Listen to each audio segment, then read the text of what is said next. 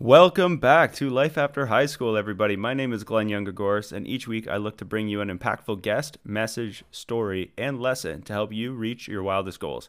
Thank you for hanging out with me today, and let the show begin. It's the Life After High School podcast. Do you want extra cash, or do you have any old furniture or any regretful purchases that you've made in the past and you wish you may have not spent the money on it at the time and you don't want to completely be in the hole for it? So Kijiji and Facebook Marketplace, these are the perfect spots. Today I will dive into the best strategies I've found for selling and making a little bit of extra money on both Kijiji and Facebook Marketplace. I want to put a disclaimer first and foremost before we really dive into the details and the minutia of this video so this is from my own experience, and by no means have I made like millions of dollars on either of these apps or websites. However, I've made a handful of like couple $1,000s, a few $1,000s on Kijiji, whether it be selling services or selling like a couple items. So I probably made closer to about $5,000 through my like couple, like 1 or 2 years, 2-3 years of using it. And I made not nearly as much because I don't push anything as hard, and I'll get into why on Marketplace. But I've probably made a few $100, like $500-600 total on Facebook Marketplace. Now, not bad, but some things I do want you to think about, we'll dive into. So some of the following are, you can rank sellers on Kijiji, but every conversation is private and there's no comments on the allowed on the posts. So it's not how Facebook Marketplace has an open form and you're allowed to see a handful of different comments from other people, whether like, and there's no discretion. And there's no discretion on those comments as well. So people can realistically say whatever they want, whether it's true about the product or not. So everybody could see that as well. Now, it also depends on what you're selling before you decide what you want to sell. It does depend on what you're selling before you decide where you're going to sell it. So selling services. I've sold in the sense of like some property maintenance, or I've sold like a lot of lawn care landscaping maintenance over a couple summers just to make extra cash when COVID was really bad and gas went above 185. I was like, okay, that's a little nuts. So I decided to make extra cash, just literally offset the cost of gas, and it actually ended up helping tenfold as well. So what happens is selling service and like selling any mechanical stuff will sell better, from my experience, will sell better on Kijiji than on Facebook Marketplace.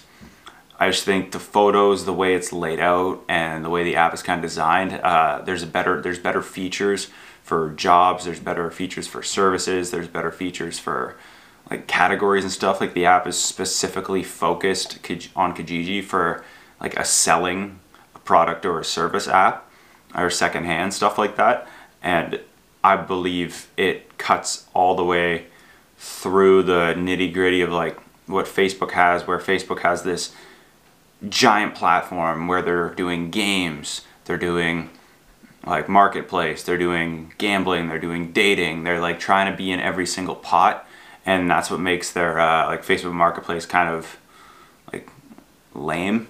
Like it's not up to par, there's not nearly as much into it. You can kind of gauge a couple prices, you can gauge location on stuff, and you can search in the browse, but other than that you can't really do much. You're pretty like fixed on what you could do. Now I found furniture gets way more activity and better hits and sells faster when you sell it on Marketplace. I just think there's a lot more furniture, whether it be couches, TV stands, desks, chairs, couches, I said that, are very, very higher in value on Marketplace, I believe, than on Kijiji. I feel people go to Kijiji because they're looking for something very specific, whereas Marketplace, people kind of just browse and see. Whereas if I'm going on Kijiji, or friends of mine who I know go on Kijiji, they go and look for one thing and they kind of just don't really bother on Marketplace. They're more trades, working class, like blue collar type of people who I know who often are like, yeah, if you go on Kijiji, you look for this. It's like they're looking for a specific thing. They'll find boat kits and stuff. They'll find quads. They'll find certain hiring committees or people looking for work, and they go on and look on Kijiji, not so much Marketplace. I also don't really trust per se anything Facebook related. Simply just my experiences, just people, I've heard a lot more issues with people showing up and like getting robbed or issues happening with Marketplace than I have with Kijiji. So that's where I get that, that's where I make that decision. And one thing I will say that you'll have to deal with no matter what, like full transparency, no matter what app or website you're on, even if it's not a Kijiji or a Marketplace, you have to deal with people failing to communicate with you. That will always be an issue. The type of people that look to buy things often or buy things like cheap furniture and stuff on Marketplace and Kijiji are sometimes the people who are like slow in traffic or aren't aware that the lights turned green yet, or they're the type of people, and you know these people that are standing in the line of 13 at the gas station buying 74 different lottery tickets. Those are the type of people that don't communicate over Facebook Marketplace or even read your ad because they're asking questions like, how much is it? I'm like, the price is listed right next to the name and the photo that you clicked on. So how people miss certain things like that, I don't know. But no matter what, this will happen. People will bail, and they won't read everything, and they won't show up sometimes. They'll message you, say, hey, yeah, I'm on my way, and then literally never arrive, and then just delete the conversation. It's unfortunate, and it is the risk. But what some people don't know, if you're not familiar with how business works, dealing with clients and stuff like that, this is how business runs. That is the unfortunate cost of doing business.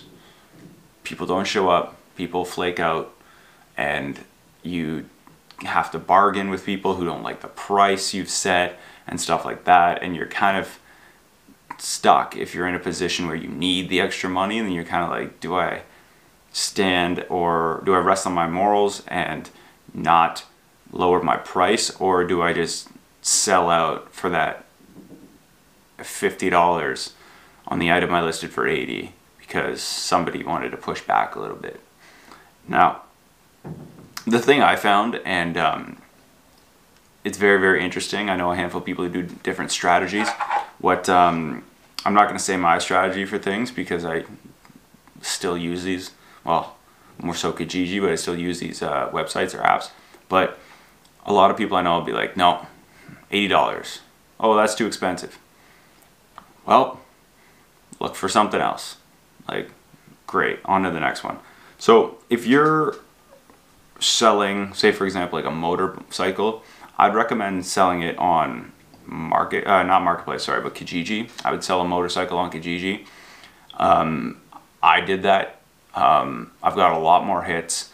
It's easy to send photos. It's a better back and forth. And if you have it linked with your email, I got an email notification when the Kijiji conversation kept going.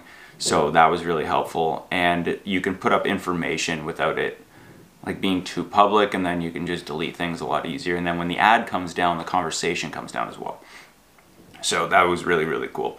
Now, if you're selling a kitchen table set or a desk and a chair, I'd probably be looking to sell that on Marketplace. People are often like looking, or they're sitting on their laptops scrolling sometimes and just want to know what's out there. They might be like, oh, interesting, we've been in the market for something like that or something like this. Now, make sure, I will say this, as a seller, make sure your descriptions are clear and concise.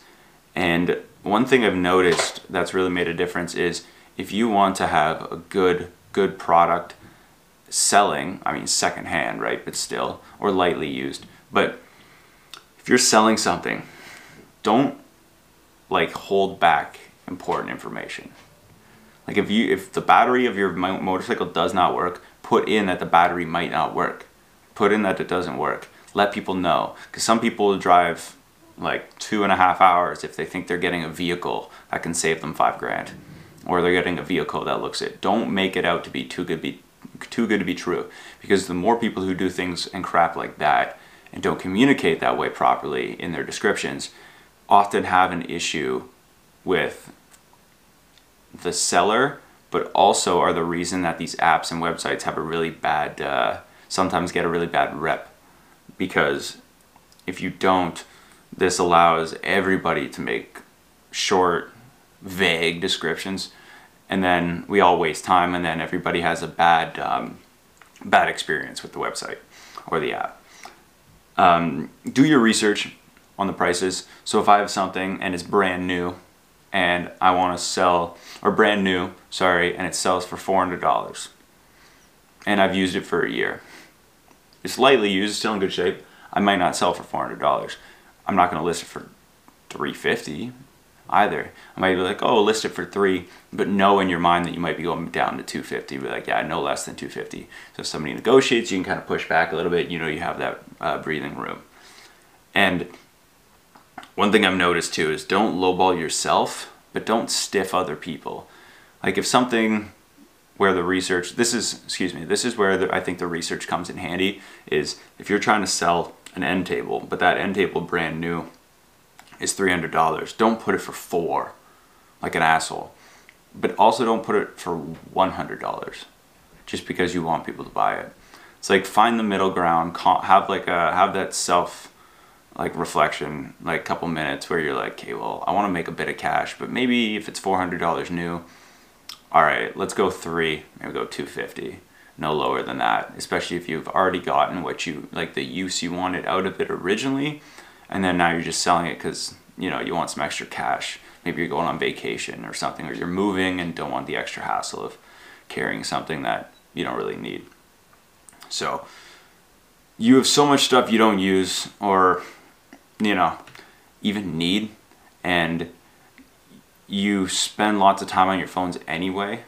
So why not make a little bit of money with it? It's simple, it's easy, it's cheap, and the apps are both free.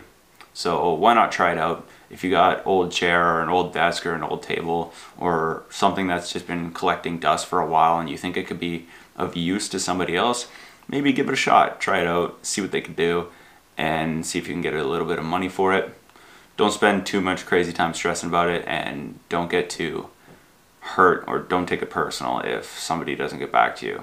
It's annoying, it's mildly frustrating, but it's how it goes. So good luck, guys. Make some money, and feel free to subscribe to the channel for more videos like this where I share a bit of kind of my experiences with stuff and kind of give some healthy suggestions on what I would do if I were you, or better yet, what I've done that's worked. So let's see what happens next.